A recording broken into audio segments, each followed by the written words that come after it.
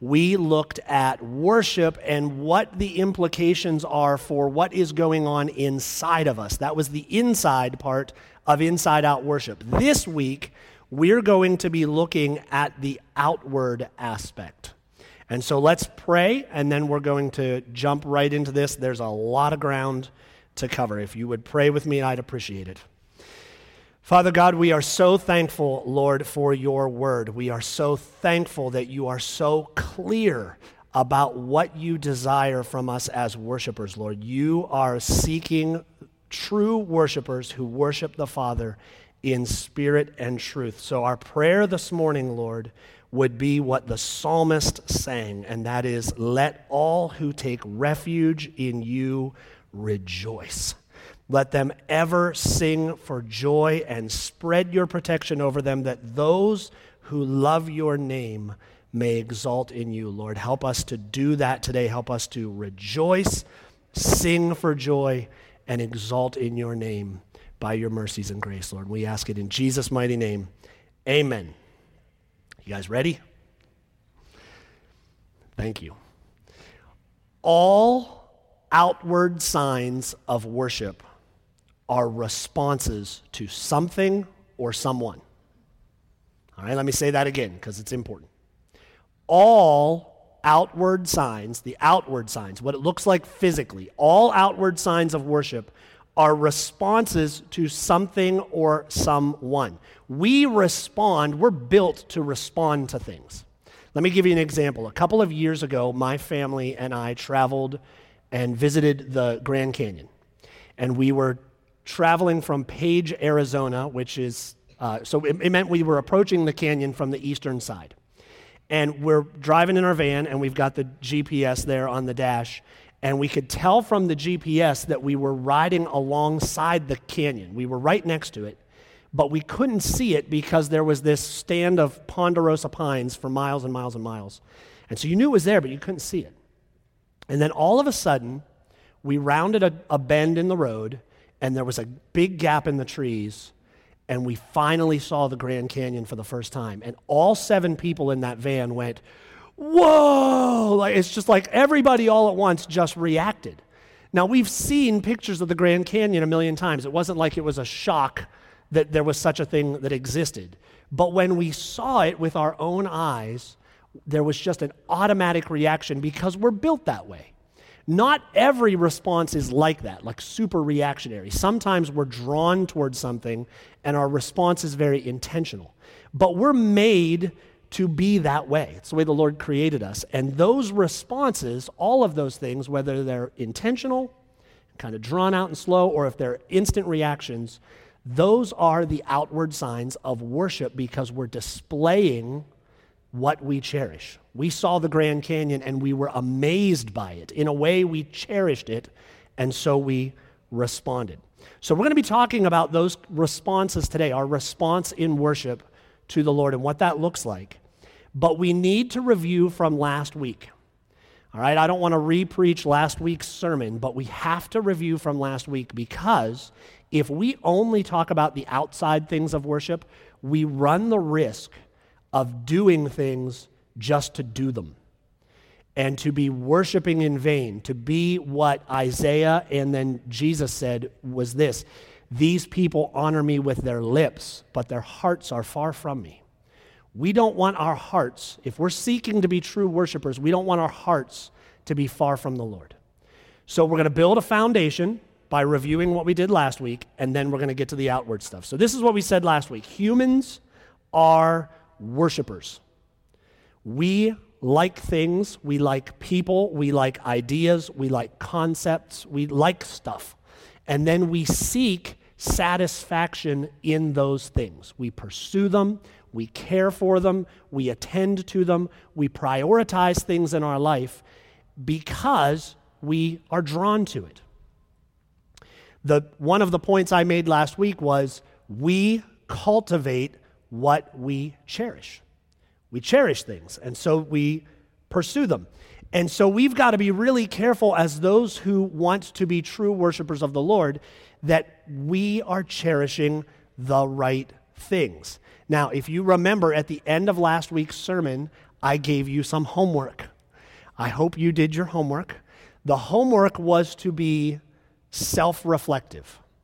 And if you didn't, if you're thinking right now, oh man, I completely forgot to do that this week, you can start doing it right now. To be self-reflective and ask yourself the question, what things do I cherish? What are the things in my life that are of highest priority to me? Because those are the things that you're going to pursue. And it's really super important because if you remember from last week, eventually when you cherish something and you pursue it, we use the word cultivate a lot, which is I'm using as a synonym for worship. If we worship it, we will bear fruit in it. So the fruit in our lives, for good or ill, is going to come from what we cherish. Now, a little side note before we go any further. Some of you may be thinking that the outward signs of worship are going to be that fruit that we bear. We cherish something, we cultivate, then we bear fruit. That's the outward sign.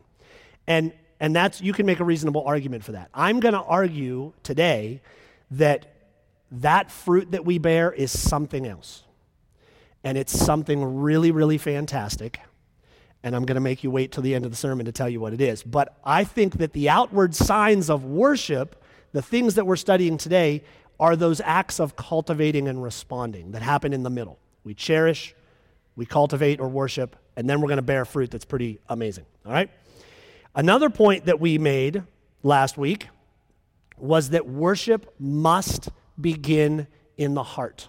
We were looking at John 4, but if you go back one chapter to John 3, there's this excellent account of Nicodemus meeting Jesus, and he's asking him some questions, and Jesus says to him in John 3:3, "Truly, truly, I say to you, unless one is born again, he cannot see the kingdom of God." And this totally flummoxed Nicodemus. Like he had no way in his mind to categorize what Jesus just said. You have to be born again? Like that, we're used to hearing that term. Nicodemus, it like made his head explode, right? He couldn't understand what he was talking about. What Jesus was saying is that every human being needs two births. You were all born physically. Jesus said you're born by the water, but you must also be born by the Spirit. And unless you're born by the Spirit, you will not have spiritual life. That's what Jesus was talking about. That is often referred to as regeneration. And regeneration requires an act of God. We cannot regenerate ourselves. We cannot experience that spiritual birth on our own. We can't achieve it. It requires the grace of the Lord. This is what Jesus was talking about when he said that we must be born again. So worship must begin in the heart. But it's not only about being born again. Because Jesus also said this, "You shall love the Lord your God with all your heart and with all your soul and with all your mind. This is the great and first commandment." That's from Matthew 22. What he's saying is that Jesus, we need this new creation heart, but he also wants all of us. And the beautiful thing is, when he calls us to that, he also does it for us. He begins this process. He gives us new affections that give birth to new desires. And so another one of the points we made last week, and if you're keeping track, these are not in the same order as I did them last week. One of the other points was we must worship in spirit and truth, with all capital letters, must. When you see that must, don't think we have to or we are being forced to. What that means for our heart is, remember, we cultivate the things that we cherish. So when the Lord gives us this new heart and it comes with new affections and new desires, the result will be, it must be worshiping the Lord, because this new heart has those new affections and desires that takes us in that direction. And finally, just as review for last week, we said this: we must worship with a true perception of Jesus. Remember, we must worship in spirit and truth. We said that spirit was the how of worship, and truth was the who of worship. That word truth is referring to who we worship. And the answer is Jesus, right? He is the way, the truth, and the life. So when we worship in truth, we are worshiping Jesus. And so we must be careful to make sure that we are worshiping a true perception of who the Lord Jesus revealed himself to be in the Scriptures.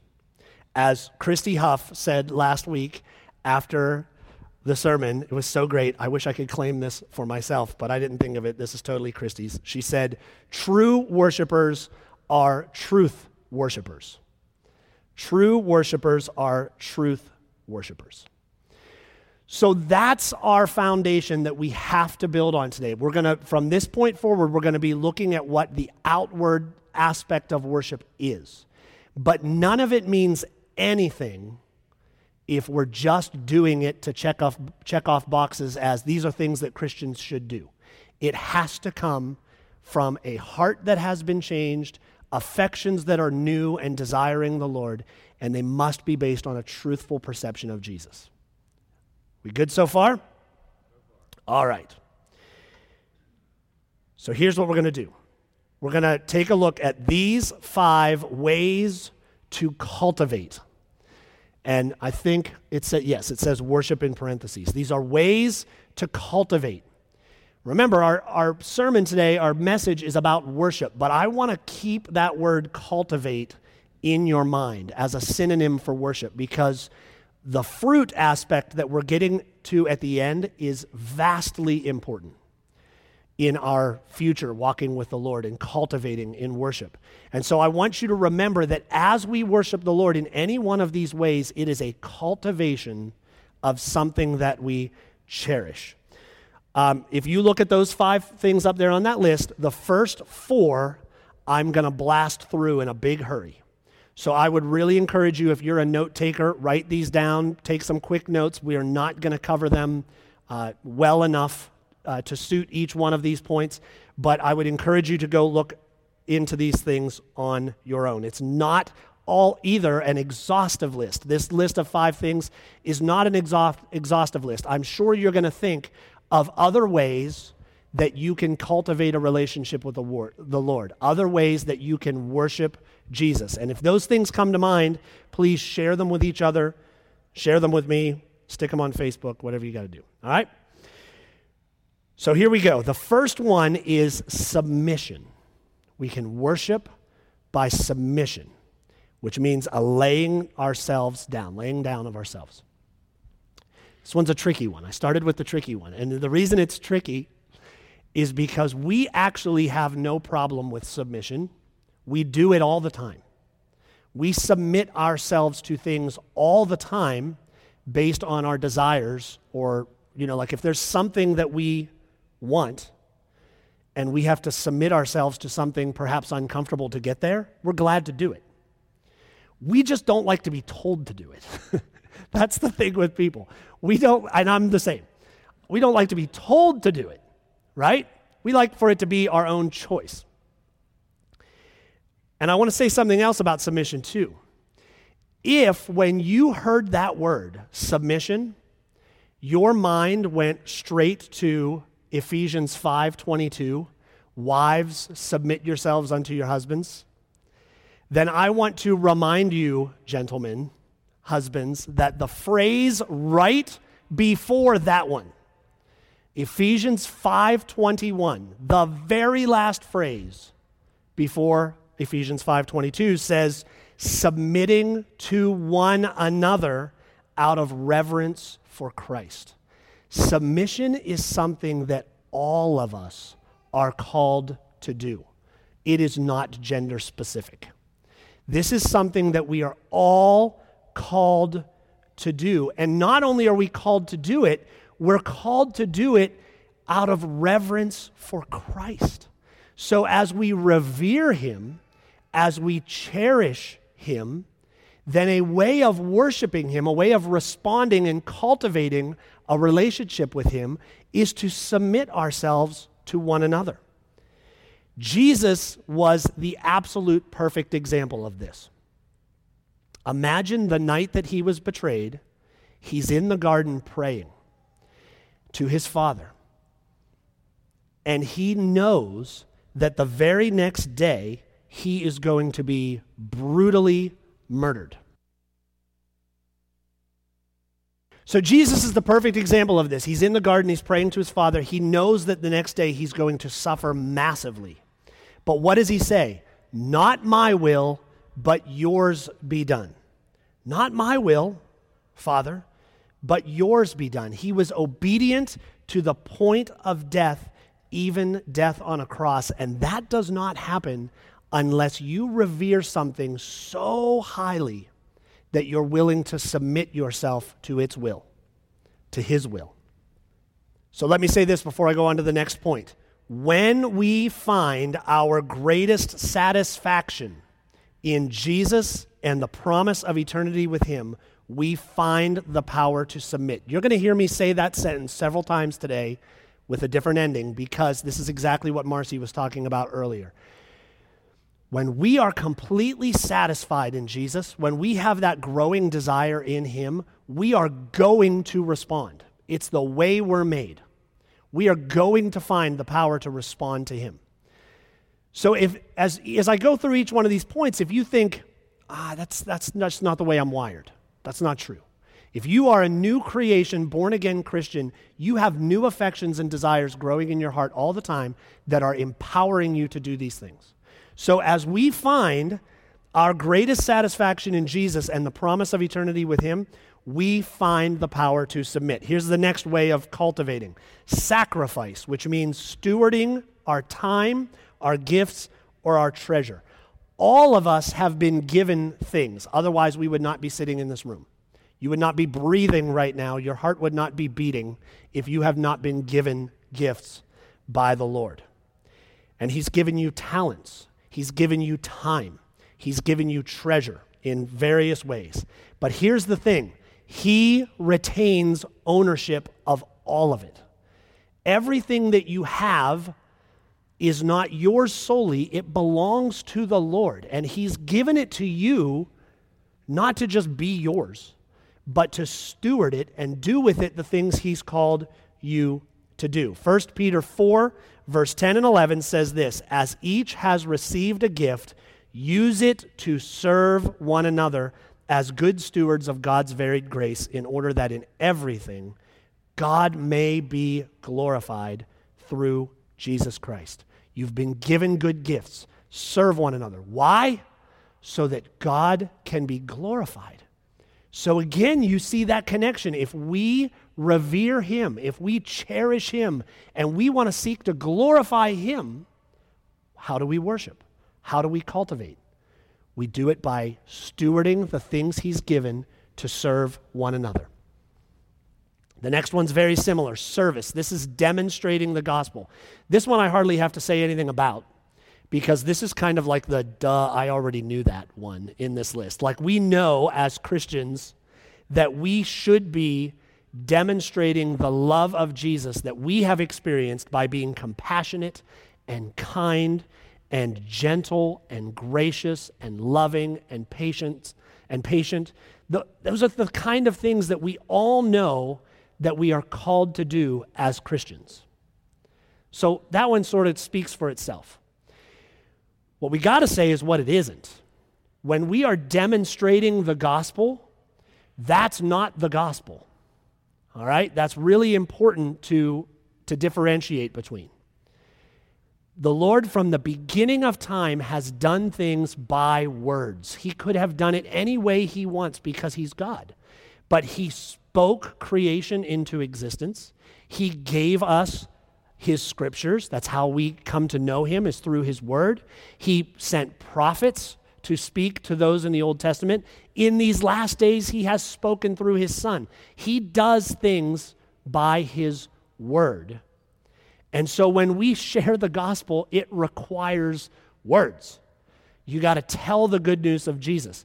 No one is going to fall on their knees and repent of their sin and call out on Jesus to be their Savior just because we were nice to them about something that didn't include the good news of the gospel. So this aspect, this way of worshiping, demonstrating the gospel to others, makes sense to us, but we got to make sure that we don't get that confused with the gospel itself. Next one. Proclamation, confessing the name of Jesus. That makes a nice transition from talking about sharing the gospel, right? Confessing the name of Jesus. God has been proclaiming his name for all of time. All right? He does it through all the ways I just mentioned, through his word, through servants that he sent. He even uses his enemies. Check out this scripture. This is Exodus 9:16. The Lord says, "But for this purpose I have raised you up, to show you my power so that my name may be proclaimed in all the earth." Does anyone remember who the Lord was speaking to? Pharaoh. He was speaking to Pharaoh. And what he says to Pharaoh is, this power that you have, it's not yours. I gave it to you. And it was for this purpose, that my name would be proclaimed in all the earth. Let's not get this confused, Pharaoh, right? He even uses his enemies to proclaim his name. So how much more should we, as Christians, as those who've been saved out of darkness, placed into the family of God, how much more should we be proclaiming the excellent name of Jesus? But for whatever reason, a lot of us, me included, often find that difficult. Proclaiming his name in this room when we're around a lot of people who we know think like us is very easy. We get outside of these walls and sometimes we stumble in that area, and I do too. So I'm not pointing a finger at you, for sure. But how much more should we be doing this as a way of worshiping and cultivating relationship and obedience to the Lord? Jesus said this at the very end of the Gospel of Luke. He said, "Thus it is written that the Christ should suffer and on the third day rise from the dead, and that repentance for the forgiveness of sins should be proclaimed in his name to all nations, beginning from Jerusalem." He wants us to proclaim his name to all the nations. And so, when we find our greatest satisfaction in Jesus and the promise of eternity with him, we find the power to proclaim his name. I think I forgot to say that after the last two, so I'm going to go back. I want you to hear this. When we find our greatest satisfaction in Jesus and the promise of eternity with him, we find the power to sacrifice our time and talents and treasure. When we find our greatest satisfaction in Jesus and the promise of eternity with him, we find the power to perform acts of service, demonstrating the gospel to others. You will find that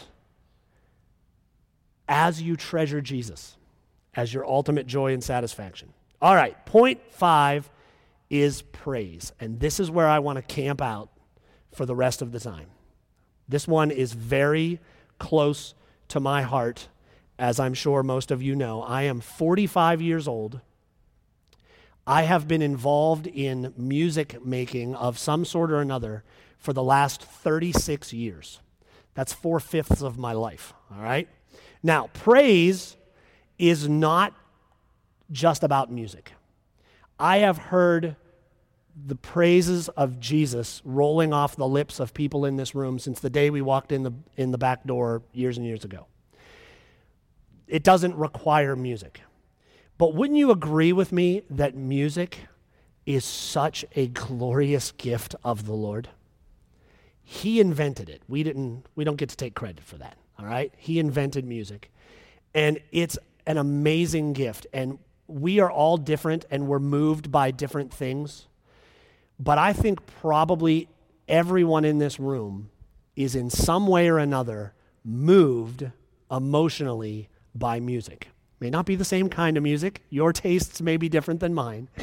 But we are moved by music, and we understand that when someone says that. Like, you understand that feeling of hearing music and just it does something to you. Combine that with the praises of the Lord, and it's incredible.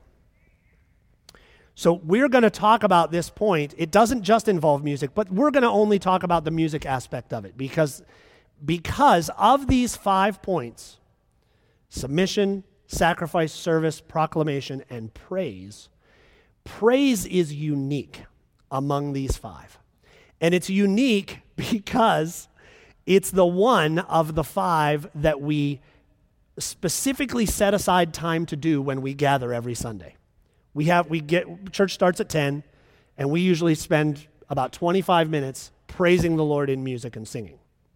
Wouldn't it be weird? Have you ever heard a church that set aside the first 25 minutes to submit to one another, being led by the submission team? We wouldn't think of that with any of these other things in the list. We come together, and for the first 25 minutes, we're going to perform acts of service to one another. I mean, that would be great. That's part of what we do when we're together. But this idea of praising the Lord in music and singing specifically has a special place in our service and in many services all over. And so it would be good for us to camp out here and consider these things for a bit.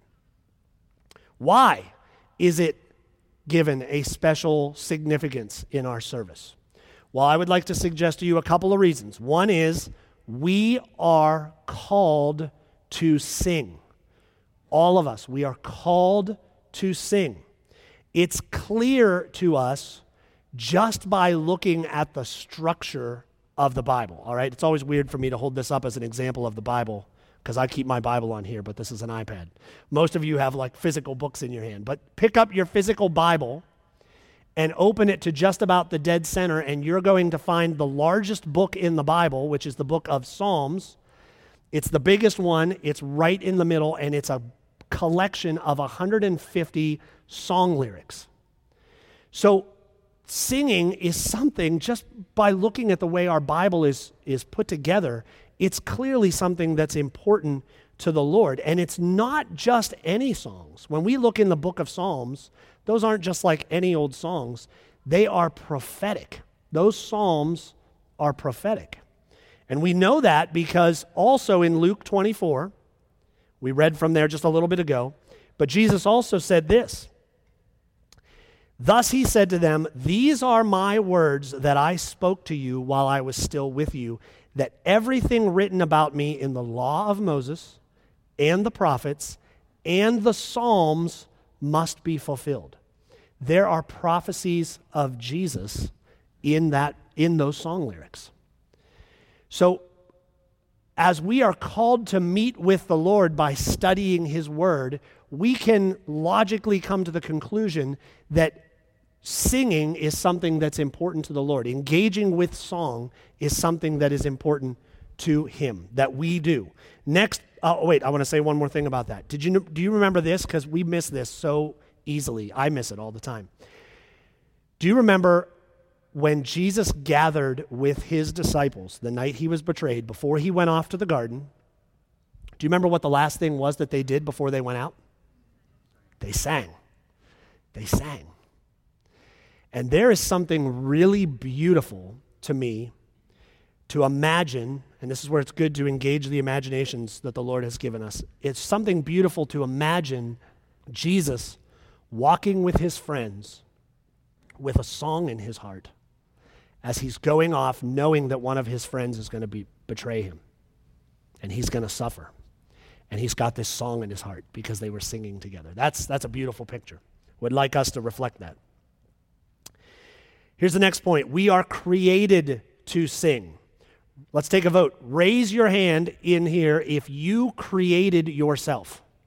Anybody in here create yourself? Just decide that you wanted to be, and so you became you? Nobody, right? Raise your hand if you were created. We're all creations of the Lord, right?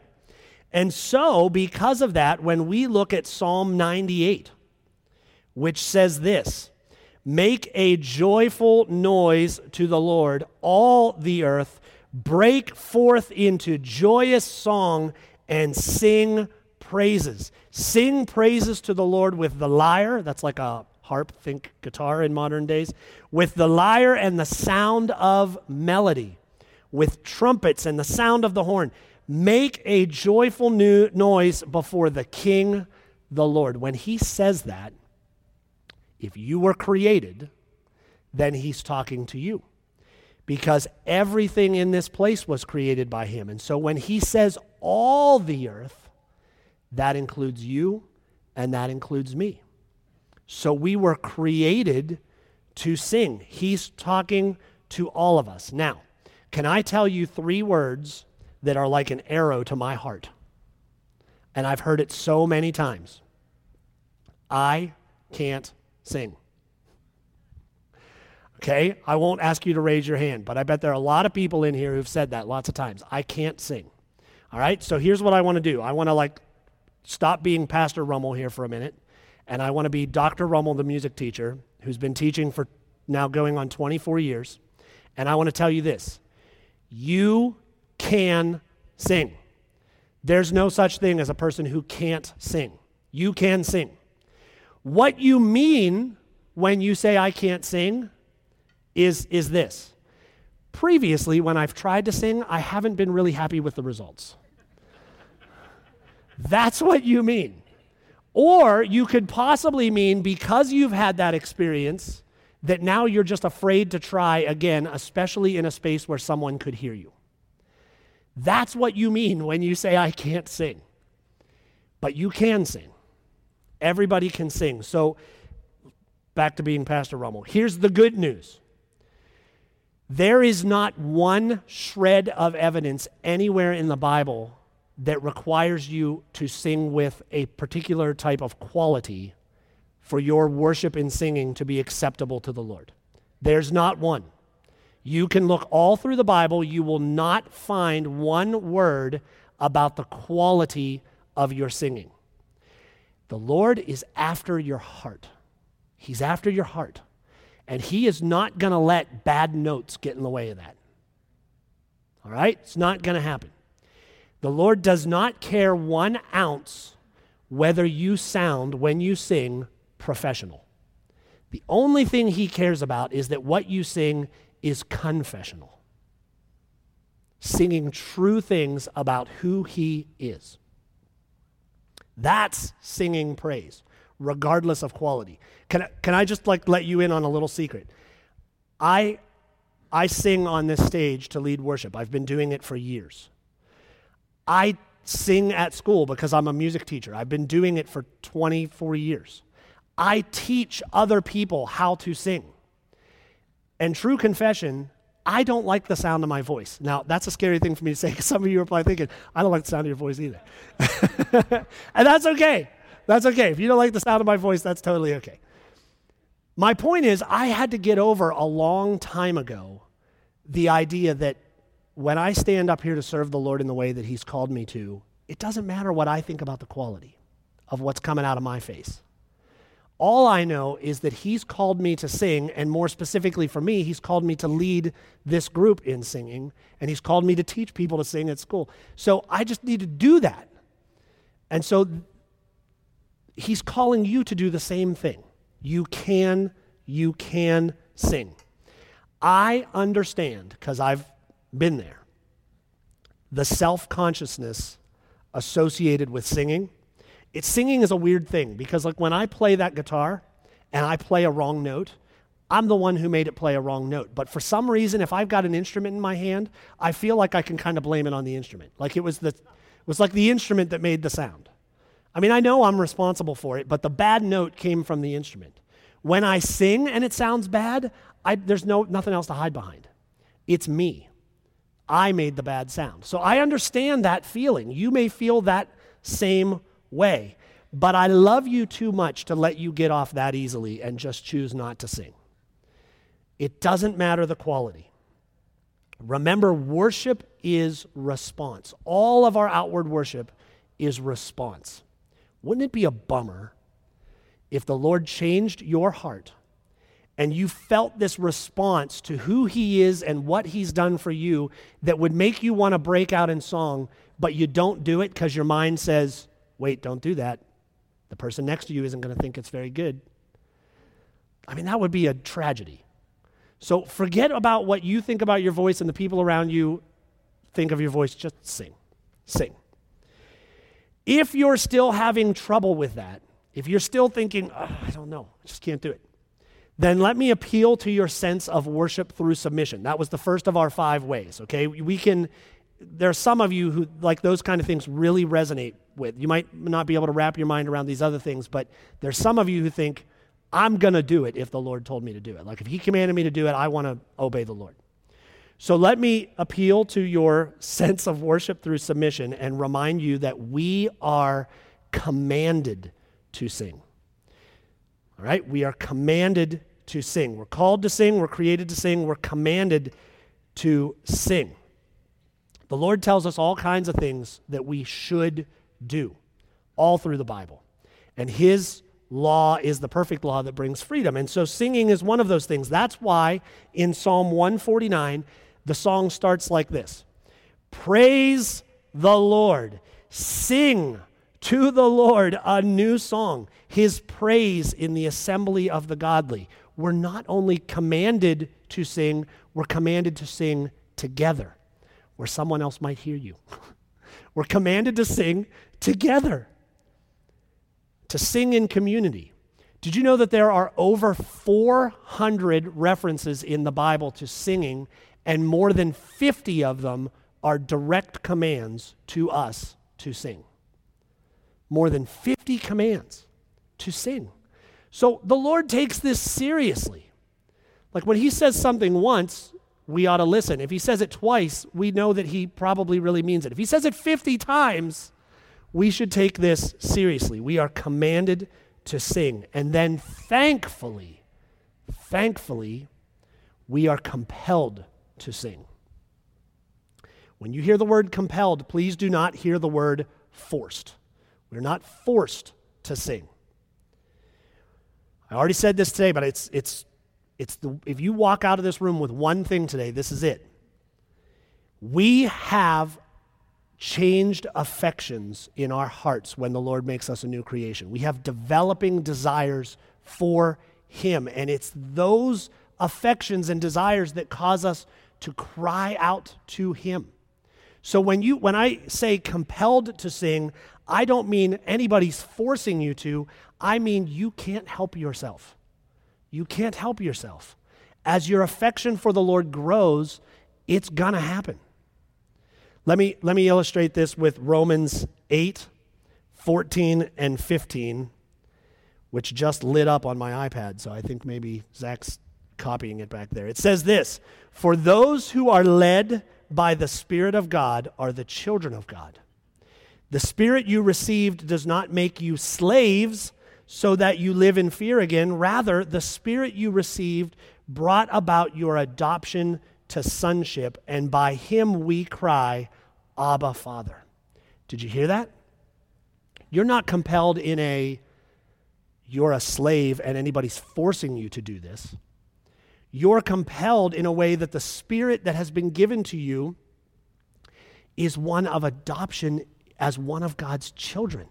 And through that Holy Spirit, we cry out to the Father, not being forced to, but being compelled to. So we are called to sing, we're created to sing, we are commanded to sing, we are compelled to sing, and when we find our greatest satisfaction in Jesus and the promise of eternity with him, we find the power to praise him with singing. I desire that for this body of believers so much I can't even stand it. Now, I want to say something here for a few minutes, and I know I got to wrap up soon. I want to say something for a few minutes that is specifically to the people who gather here regularly. If you're visiting or if you're just watching online, you will probably find this to be interesting, but I'm mostly talking to members and regular attenders of Saving Grace Church. I want to kind of let you know what's been happening behind the scenes for a couple of months for the sake of transparency. So back in March, right around the time that the pandemic shut everything down, we formed a team called the Worship Team Steering Committee. It has got 9 members. I think we've had around somewhere between 6 to 8 meetings. Several of those have been on Zoom. Last couple have been in person. We will eventually get to lots and lots of ins and outs of what happens here on with the worship team and the tech team and kind of the specifics of how we operate. But for right now, our goal when we got together was decide what our biggest goals should be.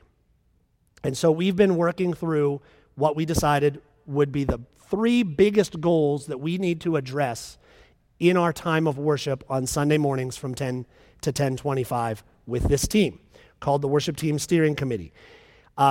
It is comprised of members who are vocalists and band members and people serving with the tech team. Like I said, there are 9 of us. The plan is for it to operate like the advisory board. If you're familiar with the advisory board, it has a certain number of people on it, and every once in a while, someone kind of rotates off and someone else rotates on. So we've got these 9 members, but over time, that will change.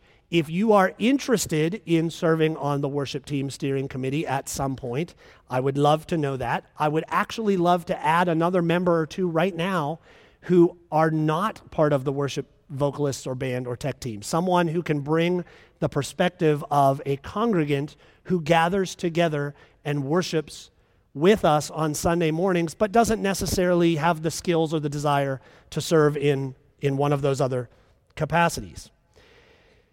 I am proud to report to you that this team of 9 people cares about you very, very much. And they care very much about our time together on Sundays, worshiping through singing. They are committed to wrestling with some of the tough questions. And they are tough questions, some of them. And the reason we're wrestling with those questions is because we want to use to fullest advantage our time that we have together on a Sunday morning. What makes it tough, and I won't go too far into this, but it's one of the beautiful things of our church is we're a non-denominational church. So when I look out at this group, I see people all over the place who have extremely diverse and varied backgrounds, right? There are some of you who come from kind of a more charismatic sort of church background. There are some of you who come from backgrounds where instruments weren't even used in church, right? And so it's when we're talking about like the music time of worship on a Sunday morning, we've got a lot of things we got to figure out to be able to help you guys. So here's what our goals have been from March until now. We've been reviewing our current song list. We've been reviewing our process for adding new songs to the song list, and we've decided that any of those songs that we continue to use or add need to be the truth. They need to be singing the truth. They need to be delivered in a format that allows you to easily and wholeheartedly engage in worship, and they need to come from reputable sources. Here's what is not our goal, and this is the whole point I wanted to say this to you because I want you to know what was going on, but I want you to hear this. Our goal is not to tell you what you are allowed to or not allowed to listen to or sing. You have the Holy Spirit, and we trust you to listen to him and know the difference between truth and fiction in your own listening and singing. We do not want to have, nor do we think we should have, the kind of inappropriate control over your lives that would presume that we can control what is in your playlist. All right? We're not going to tell you, don't listen to this, don't listen to that. We're only deciding what songs fit those 3 criteria, and those are the things we're going to use on Sunday mornings when we gather. Why? Because we want to maximize our ability to praise the Lord mightily. We want to be able to raise our voices loudly with much gusto, as Rodney Allshouse would say, and worship a worthy God. Colossians 3:16 says this, "Let the word of Christ dwell in you richly, teaching and admonishing one another in all wisdom, singing psalms and hymns and spiritual songs with thanksgiving in your hearts to God." Our desire is for the word of God to dwell in you richly. So that's why we've been doing what we're doing. All right, let's close, and I'm going to ask you to sing here in a minute, which is why I'm putting this guitar on. But let me just say this. We mentioned at the beginning that cultivation is the doing outward part of worship, not the fruit. We cultivate, and that's what the outward part of worship looks like. But it does bear fruit, and that fruit is massively important because that fruit is what Marcy was talking about this morning. It's joy and satisfaction in Jesus. And here's why that's important. Think about an apple. Most of you in here have probably eaten an apple. You cut that apple open, what do you find in the middle? Seeds. If you plant that seed, do you get an apple? Now you get an apple tree, hopefully, right? And it bears more fruit. And there are thousands of more seeds inside those hundreds and hundreds of apples. And then you plant those seeds and it keeps growing and growing and growing. So you may be thinking, you know what, my affections and desires for the Lord are not that big. Like I don't feel like I desire the Lord that much. But here's the thing, it cannot possibly be true. If you are saved, it cannot possibly be true that you have no desire for the Lord. He's changed your affections in some way. So what I'm going to ask you to do here in a moment, even if your desire is small, even if your desire is huge, I'm going to ask you to take that desire and steward it well. To take what you've been given and give it back to the Lord. Because that cultivation will bear fruit of joy and satisfaction in Him. And then guess what? You'll find that you have more desire to steward. And then you sow that desire, and it grows into more fruit of joy and affection. So can we do this? Can you stand with me? We're going to end with Romans 12:1. I appeal to you, therefore, brothers, by the mercies of God, to present your bodies as a living sacrifice, holy and acceptable to God, which is your spiritual worship. I want to give you a chance to do that right now.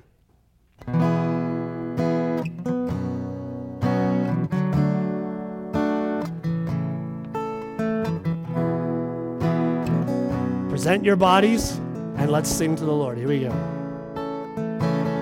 Light of the world, you step down into darkness.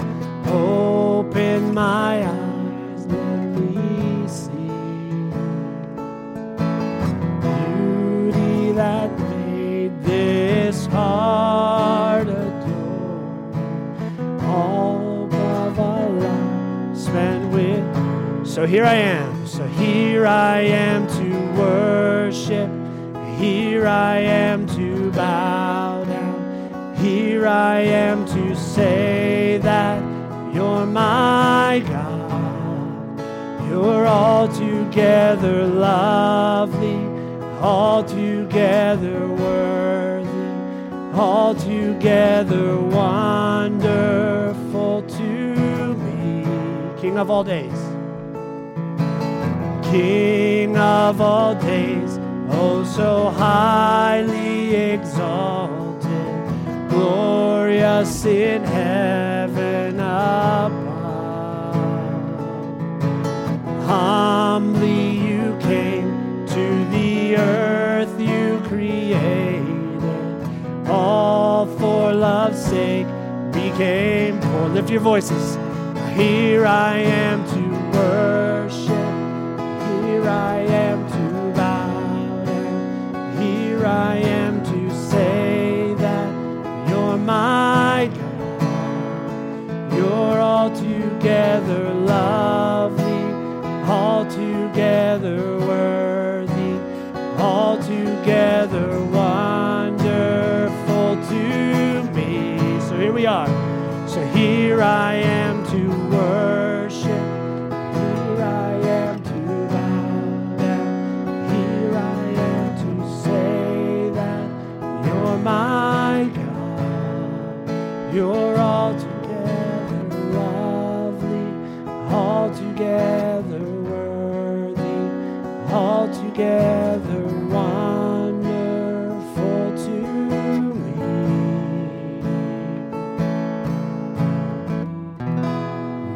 And sing this with me. Praise God from whom all blessings flow. Praise Him, all people here below. Praise Him above, ye heavenly hosts. Praise Father, Son, and Holy Ghost. Amen.